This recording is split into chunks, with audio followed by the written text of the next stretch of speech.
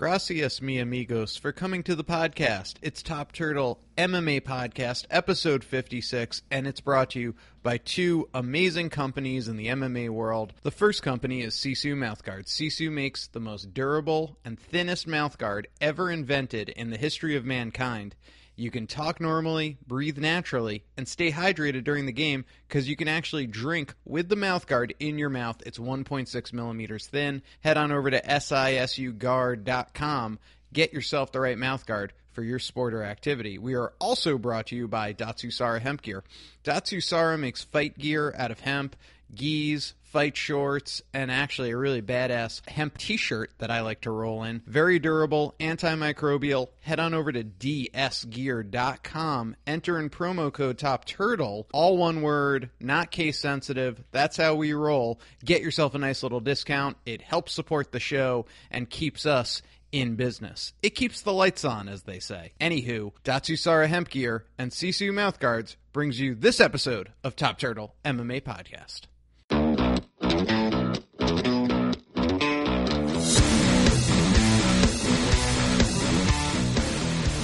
We are rolling. I am David Tremonti. He is Daniel Gumby Vreeland, the co-editor of MMA-Manifesto.com, our mothership, part of the Sports Daily Network. You, of course, can catch us there. Also, TuneIn, Stitcher, SoundCloud, iTunes, Google Play. We're omnipresent. We're wherever a podcast is streamable. You can catch us there. Subscribe to us. Gosh darn, do we appreciate it when you subscribe to us. And anything else I need to tell people, Gumby? No, I don't think so.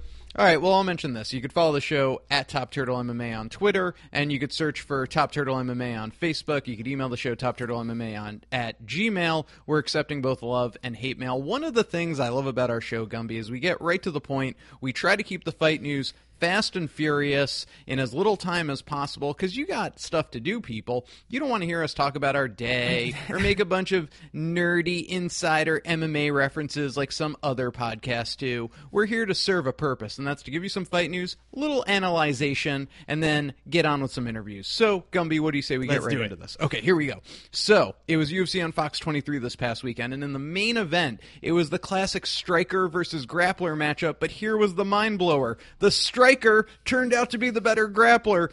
Valentina Shevchenko gets a second-round armbar over the Venezuela vixen, Juliana Pena. So surprising. Yeah, wicked surprising. And what was even more impressive about it wasn't just that she got it, but like the adjustments she made to get it. You know, like she saw the way that Pena was going to defend it, adjusted really well, had to have had it locked in really tight. I mean, I just thought her grappling was so impressive, and it makes me like her even more for a rematch with Nunes. You know, I went into that fight saying, well, the Venezuelan vixen is more well-rounded than Shevchenko, and I knew obviously Shevchenko held the edge in the striking department, but then I realized, I mean, it was such a gap in the striking. You saw that the vixen did not want to even strike with her at all. No, she didn't even want to trade for a second. Absolutely not. And then you find out, I mean, as I started going through her record, she had submission wins, in the past. Did Shevchenko. I was just very impressed. Yeah, she is not striker first. She is an all-around good MMA fighter. Yeah, I had seen her submission wins in the past. Definitely none as impressive as this. I think just when you see that grappler versus striker matchup, even though you know the striker has grappling skills, or even though you know the grappler has striking skills, you expect them to go with their bread and butter. And I mean, I think it makes the win that much more impressive that she went into Pena's territory and beat her there. Our work is done. We already know the next step for the winning fighter. Shevchenko is going to fight Amanda Nunes. They even brought her in the octagon for a post-fight stare down and just crazy trash talk from two people whose English is their second language. But what would you do with someone like Pena, who was ranked number 2, talked a lot of shit leading up to this, like she was the cat's pajamas of the division? What do you do with her? I like the saying cat's pajamas. I would probably go with the matchup, even though she's coming off a win. I like her against Raquel Pennington, both off that same season of The Ultimate Fighter. She's highly ranked. She's coming off a win over Miesha Tate. It would be get one of them right back into the mix or one of them into the mix for the next title shot coming up after that. Fair enough. In the co-main event, Jorge Masvidal, the former street fighter from Kimbo Slice's neighborhood, he got the upset win over Cowboy Donald Cerrone. Really won twice because I really believe Herb Dean stopped that fight before the bell at the end of the first round. Bell came in about a second after he got in between them, and then Masvidal got the job done in the second round. Cerrone's head movement was not on par with Masvidal's, and Masvidal right now, his stock has never been higher. What do you think of the performance, and what's next for Jorge Masvidal? Yeah, I don't know necessarily that Masvidal surprised me so much with his boxing, but I feel like I was more surprised in how disappointing Cowboys boxing was, because like you said, head movement wasn't there. You expected more kicks out of him, and you got very little. He's a better grappler than Masvidal, and no efforts to grapple with him. But props to Masvidal. I mean, his boxing was everything we wanted and more. And he definitely would have picked up some fans there, even if he's in hostile territory. Where we go next with him? I'd love to see him fight Robbie Lawler. I mean, that's the fight I wanted for Cowboy. Is Masvidal at ATT? I want to say yes. I can't remember off the top of my head. That sounds right. I'll have the intern look it up right now. I just thought it would be interesting because obviously Lawler just left ATT. Yeah, he just left it. That would be interesting. You could also put him with either Diaz brother. I mean, shit, it would be fun to watch a boxing match between Masvidal and either Diaz brother. You just blew my mind. Yeah, that's actually what I want. Yeah, I want Masvidal versus a Diaz brother. I mean, either of them and Lawler makes a good boxing match. And confirmed, he is at ATT. Yeah. And why would we ever be surprised about that? If you find a winning fighter on a Saturday night, just say they were with usually ATT. They are on top of the fucking MMA world right now, pardon my French. Moving on in the card, I did want to mention, we could come back to the main card, but I do want to mention, friend of the show, we were both so high on him, Aljamain Sterling with the split decision loss to Rafa Sunsao. We talked about this after the last fight against Caraway. The striking, again, for him, he is a defensive striker. He tries to draw you in. He doesn't really have a ton of power, so when he does draw you in, there's not enough of an offensive output from Aljo with his hands. Yeah, I do think he needed to be more offensive. I don't quite know how I scored the fight. I tried to take myself out of it a little bit because, I am an Aljamain Sterling fan, so I think I had it for him originally. I'm not sure if that made any sense because it was a really tough fight to score. They were both so much looking for the counter. I mean, Sunsao was too. Yeah, you're right. They're both counter strikers, which sometimes makes for a boring fight. What I will say, and this is sort of like a philosophical discussion, Aljo shot in for more takedowns, so that's like trying to be offensive grappling, but was shut down. Yeah, is it effective grappling? It's not. It's not effective so you just grappling. Leave it. Yeah. But to me, I almost then in my head, I kind of start giving a advantage to Sunsao because he stuffed the takedowns. Yeah, even though that's not how you're supposed to score, but in my mind, anyway. And then I also just want to mention Sam Alvey, Nate Marquardt. That's a fight I never want to see again, and I'm pretty bored with both of them. Yeah, so I love Alvey. He's usually super exciting. I assumed fighting somebody like Marquardt would be really exciting because Marquardt also throws caution to the wind, and then neither of them did. I think they had lots and lots careful. Yeah, they had lots and lots of respect for each other's hands, and it, there's a reason to have respect for both of their hands. I mean, they both have thunder, but it made it really, really tough to watch. I think the decision was probably right on that one too, but Alvey won via split decision, unanimous decision. Yeah, and I just I wish I got to see the fight I thought it was going to be. All right, we'll go back to the main card, and obviously this is probably the most exciting fighter on the card as far as upward trajectory. You had Francis Ngannou knocking out Arlovsky or TKO in the first round. My God, is Ngannou scary? Whew, yeah, he is, and he's also good on the mic too, saying he's called out JDS in the past, he's called out Overeem, and now he added Kane's name to the mix too. Just willing to fight anybody at the top, and never has there been a heavyweight start with 5 consecutive finishes joining the UFC, and now we have one. Francis Ngannou, 5 straight finishes, 4 TKOs, and a pretty damn good submission if you count the Albany one. Where you got that Kimura? Yeah, sweet Kimura from standing, ripped him down and finished it. So it's certainly going to be exciting to see where they go with him next. I have a feeling he doesn't get the JDS Overeem, Cain Velasquez level fighter. I think instead you're going to see him against like Ben Rothwell instead. Yeah, that's kind of where I thought they might go with it as well. I don't think he's going to be at that top tier of the division, but I'd take him in a fight with Rothwell right now because the dude is a freaking animal. All right. Also on Saturday night, you had Alex Caceres losing to Jason Knight via a rear naked choke. Didn't think he was going to sink in the rear naked choke just because of Alex Caceres' hair, but very impressive display of grappling there by Jason Knight. Yeah, and I've been impressed with him since he started. His first fight was a short notice fight against Kawajiri, Tetsuya Kawajiri. And taking it on short notice, he still almost submitted Kawajiri like 2 or 3 times off of his back. And I want to say he took that one from like 4 days' notice. Training out of Alan Belcher's gym, I think, in Alabama. So, maybe an up-and-coming gym. I know they cross-train with Rufus Sport a little bit, so that's probably helpful. But, yeah, I'm super impressed with Jason Knight. Absolutely. Anyone else you want to mention from that card? I mean, those were like the main 6. You also had... Li Jinglang defeated Bobby Nash via KO, and you had Marcus Rogerio de Lima beat Jeremy Kimball via TKO, and we had Jason Gonzalez locking in a Darce choke over JC Cottrell. Yeah, that was a quick Darce choke, too. I thought he tapped so fast that it must have been really sunk. But, overall, a really good card.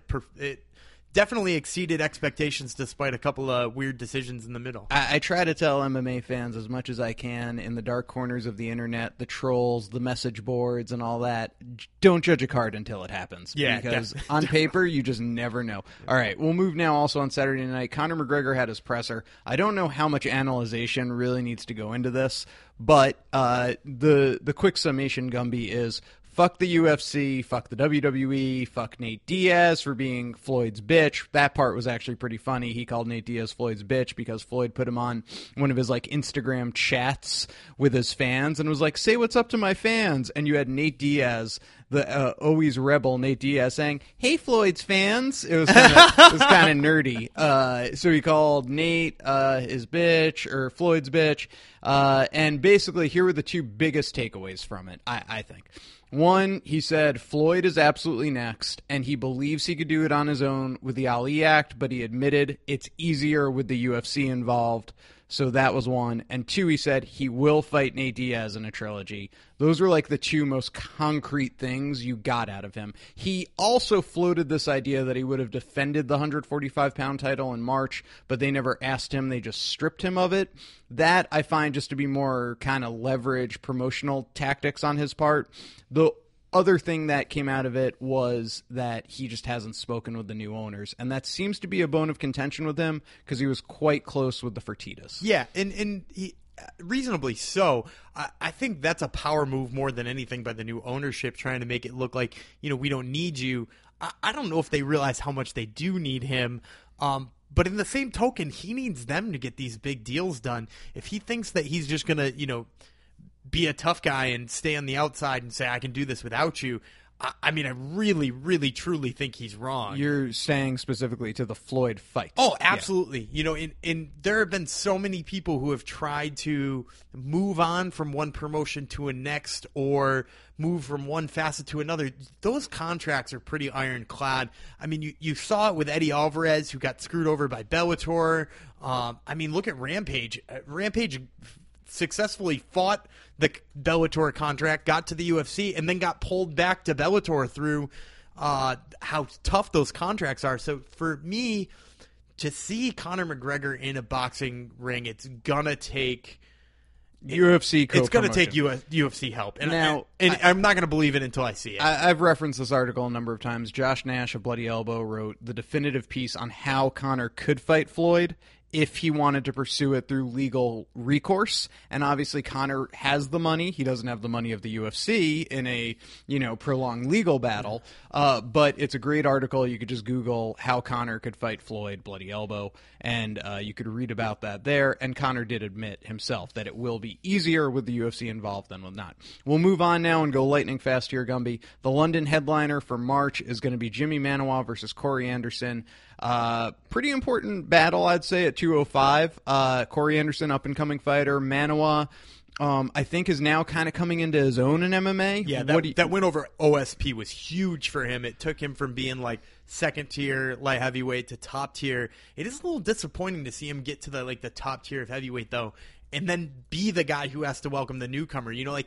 It seemed like he had finally crossed that cusp and would have gotten Glover Teixeira or Ryan Bader or something like that. And here he winds up with Corey Anderson, who I don't think stands up to Jimmy Manuwa very well. You know what I was looking up the other day, and you just mentioned his name. I'm going to go off on a quick side tangent here. We have not had any news that Lorenz Larkin is any closer to signing as a free agent, and we have not had any news of where Bader will go as a free agent, but we do know that Bellator has reached out to both. Well, are we sure they've reached out to Lorenz Larkin? Because last I heard, Scott Coker said that he had, maybe I'm remembering this wrong, Scott Coker said he wasn't interested in Lorenz Larkin after some discussions. So I think Lorenz Larkin is pricing himself out. That's exactly what happened. They made him an offer. Yeah. And Lorenz Larkin said it wasn't enough money for him. and I think they've probably, if they're like, well, that's not enough money, it's not like he's a big name. You know what I mean? The UFC is willing to let Lorenz Larkin walk, not because he's not a good fighter, but because, ask an average fan who Lorenz Larkin is, and he's one of the highest ranked guys who they wouldn't be able to answer that question to. Yeah, agreed. So what do you think of the main event of UFC London getting back on track? Yeah, I think it's an exciting matchup. Again, I would be a little bit disappointed if I was Jimmy Manuwa. Absolutely. And the next thing I wanted to talk to you about, Gumby, was CM Punk has said he is feverishly trying to get his next fight in the UFC. Yeah, not a surprise. We've talked to his teammates in the past and stuff like that before. Most of them say, if you were him, you'd try to get back in too. It'll be interesting to see what they do. I said it after the Mickey Gall fight. Mickey Gall is clearly a more skilled fighter. Brown belt versus a blue belt in Brazilian Jiu-Jitsu. Forgetting about their records, Mickey Gall is going places. CM Punk, whatever you want to call this, just a celebrity doing something with his money, kind of living out a fantasy camp. That doesn't mean that they couldn't give him one more fight against how many welterweights do they have on contract, Gumby? 98 or something like that. God, get him 100. Get him the 97th guy from Mexico who has no wrestling and no jiu-jitsu background, who's just going to stand and trade with him, and let's see how he does. Yeah, I agree with you on that one. All right, and last thing is he's such a copycat at this point. Jose Aldo says now he wants to box. Oh, of course he does. Yeah, so you put no credence in You know what the problem with this is? The problem with this is exactly what I have the same problem with Tyrone Woodley and the same problem with Michael Bisping recently, is that they see Conor McGregor do something and think that if they demand the same shit, they will become as popular as Conor McGregor. Conor McGregor is not doing that shit to become popular. Conor McGregor is popular and then is doing that shit. Mm-hmm. And that's why it's drawing attention. They think it's the other way around, and that's why they're not getting anywhere, and that's why all three of them are getting frustrated with this shit.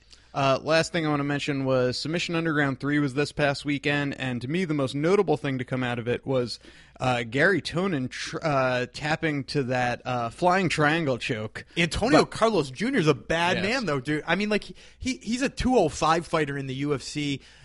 I mean, I don't even think they weighed in for these fights, but he has to be walking around at 230, 235. Tonin weighed in at a heavy 170. I mean, the dude's given up almost 60 pounds to a world champion. Even a great grappler, that's a lot to make up. Yeah, one thing I do love is that people are talking about this, though, and it's people talking about submission grappling.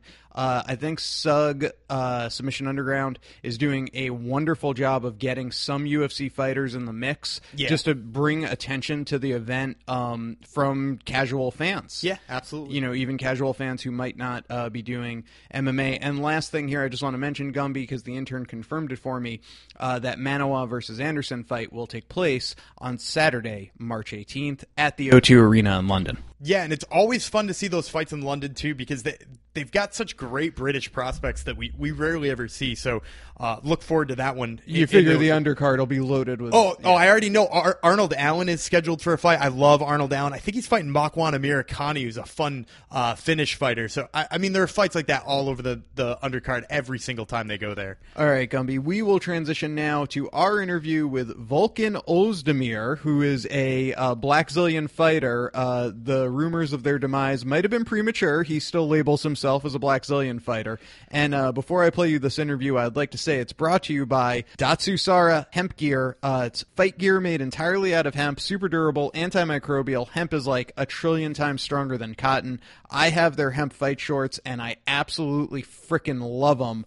They're my favorite pair of fight shorts, and I know you have them as well, Gumby. Yeah, they're in my bag right now, heading to jiu-jitsu after this. I mean, they're by far the best shorts I've ever had. They don't ride up on you. They don't rip. They don't tear. They don't pull. They're just the best ones you can have. And if you don't believe me, try them out. Head on over to dsgear.com. Use the promo code TOPTURTLE, not case sensitive. Punch it in and get yourself 5% off. All right, Datsusara Hemp Gear brings you our interview with Volkan Ozdemir. Daniel Gumby Vreeland here with my co-host Dave Tremonte, and we are talking to Volkan Ozdemir, who fights Ovince St. Preux at Ultimate Fight Night 104 in Houston this weekend. So this weekend, Volkan, you step up on short notice to take on a guy who only 2 fights ago was fighting Johnny Bones Jones for the title. When they offered you that fight, what went through your head, and was there any hesitation, or did you just say yes right away? Yeah, for sure. I was supposed to fight for the Titan FC belt. So I was already training, you know, and one day before the weighing, I got a call from the promoter, Lex, and he told me, hey, you have to call me. Something happened, but it's not negative. So I called him right away, and he told me, hey, you got a UFC call.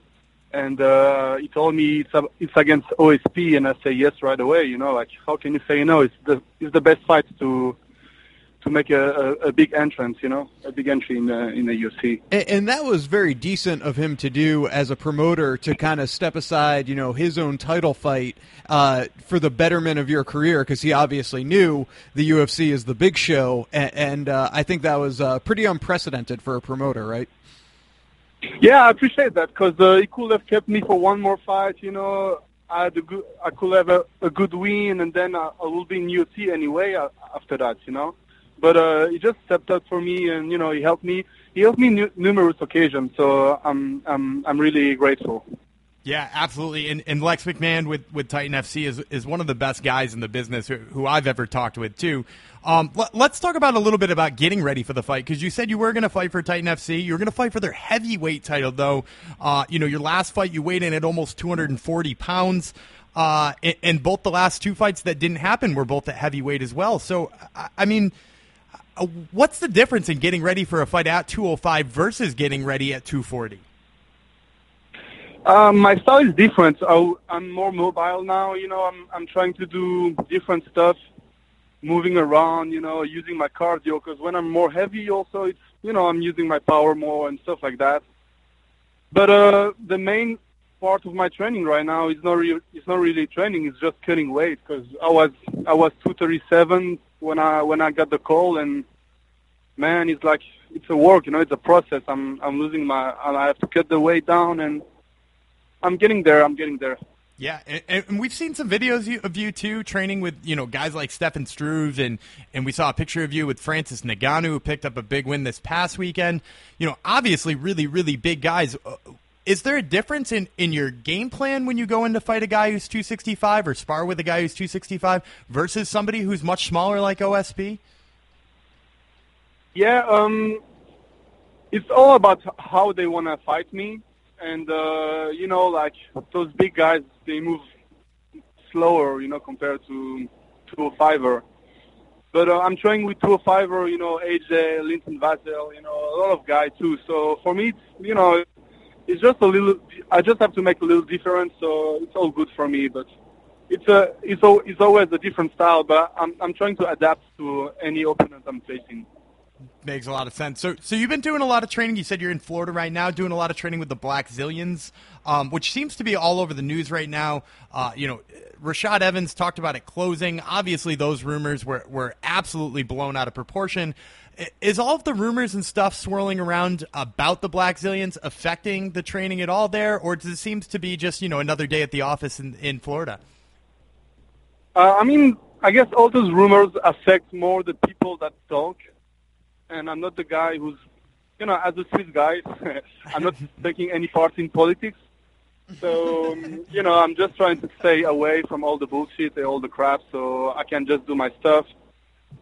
Absolutely. And so let's talk about, obviously you're filling in for the fight for OSP. I mentioned I saw you training with Struve for his fight with Junior Dos Santos. When Struve hurt his shoulder in there, you are a heavyweight. Was there any thought to taking or asking for the Junior Dos Santos fight before you got the Ovince St. Preux fight? No, I was really focused on Titan FC, and I wanted to make my way to the UFC with one more win or two more wins.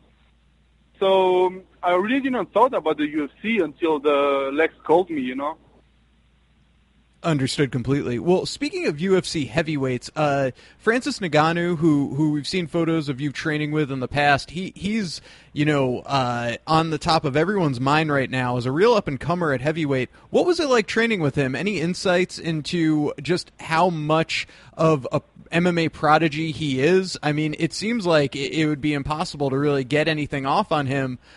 He's just been so dominant in the UFC. Have you found the same thing in the practice room?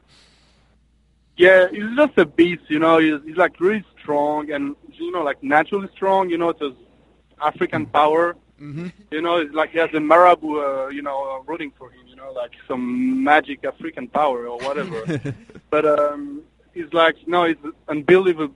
It's unbelievable how strong he is, and he has so much balance. He's really fast too, So, and he's new. He's new to MMA, He's been training for like 5 years, 4 years, something like that. So, he's gonna take over the heavyweight division for sure. Yeah, and it certainly seems that way after a fight like that.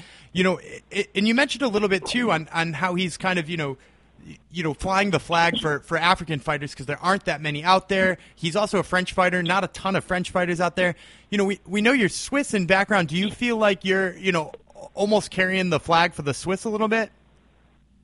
Yeah, I do. I mean, I'm the first Swiss fighter, and in Switzerland there is three parts. So the French part, the German part, and the Italian part. And I'm from the French part, so I also feel like, I'm part of all those French, speaking countries. So we try to be, like all together. So, I try to root for him. He's rooting for me. So, yeah. When you talk to people back in your native homeland in Switzerland, is MMA more at the forefront of the culture now? Is it still got a ways to go? I mean, do people kind of look at you sideways when you say I'm an MMA fighter?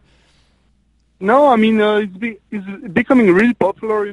We still need like a TV deal somewhere to make it really, really big.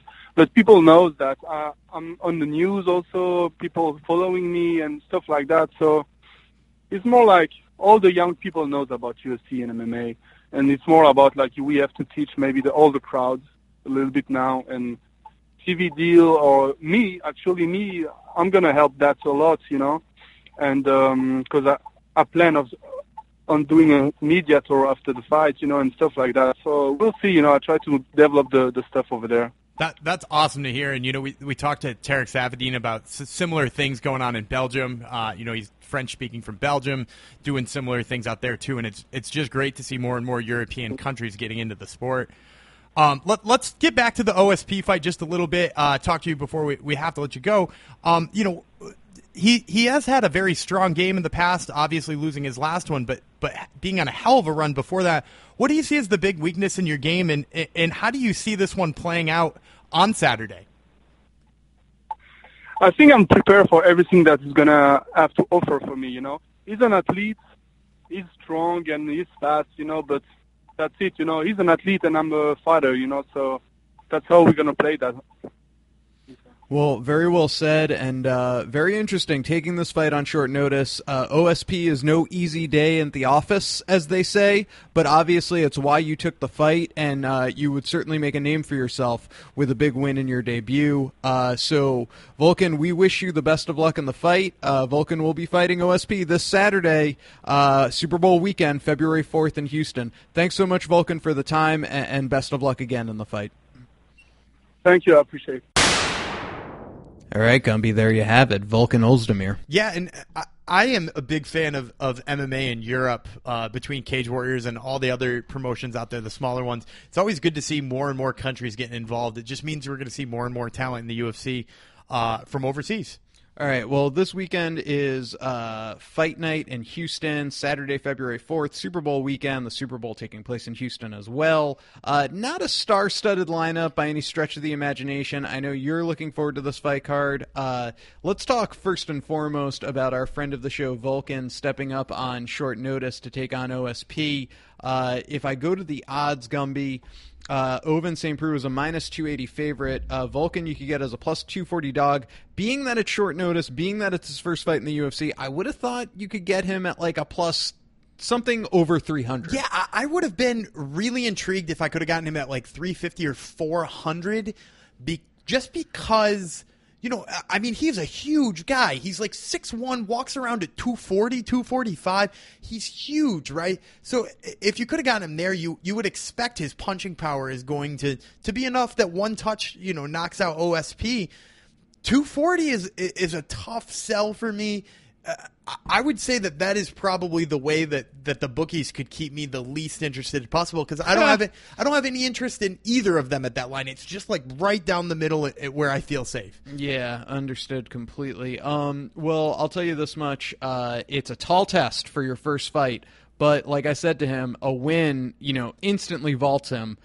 He's immediately in the top 10. Yeah. If he knocks out OSP, he's a top 10 fighter right now. And if he puts up a good fight, everyone's going to say, hey, he took it on short notice, still a bright future ahead of him. The Pat Cummins deal, right? Yeah. Pat Cummins fought Daniel Cormier in yeah. a main event on short notice. I mean, he's going to get the same treatment. The UFC is going to take care of him, win or lose. And if he wins, he is way up there. All right, now we'll bust out to the main event here. You have Korean Zombie coming back from a 3-year layoff after mandatory military service in Korea. His last fight, believe it or not, was August of 2013. Title shot, lost to Jose Aldo. Before that, he beat a guy by the name of Dustin Poirier via a Darce choke. Which is badass. That's a big dude at 45. And he beat Mark Hominick, another great guy, via KO before that in December of 2011.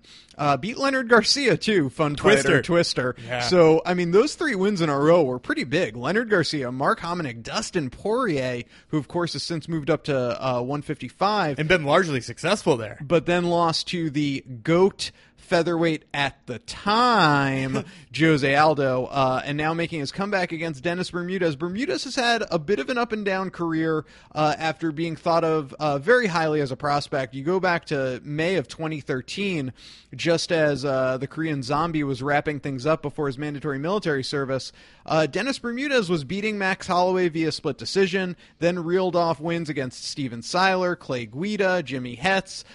He had won 5 in a row at the UFC. No, take that back. 6 in a row in the UFC. And that includes Max Holloway. And then ran into Ricardo Lamas, lost via guillotine choke, and got knocked out via a flying knee and punches against Jeremy Stevens. So 2 losses in a row, but now has come back and beat Tatsuya Kawajiri. Whew, Japanese names are tough this late at night. And Roni Jason. So 2 in a row now for Bermudez. Gets the main event slot, Super Bowl weekend. Your prediction? I mean, I think if we see the Chan Sung Jung that we saw before he left, if he hasn't lost a step, if he's been training and his training is as high level as it was when he left, I actually favor him in this fight.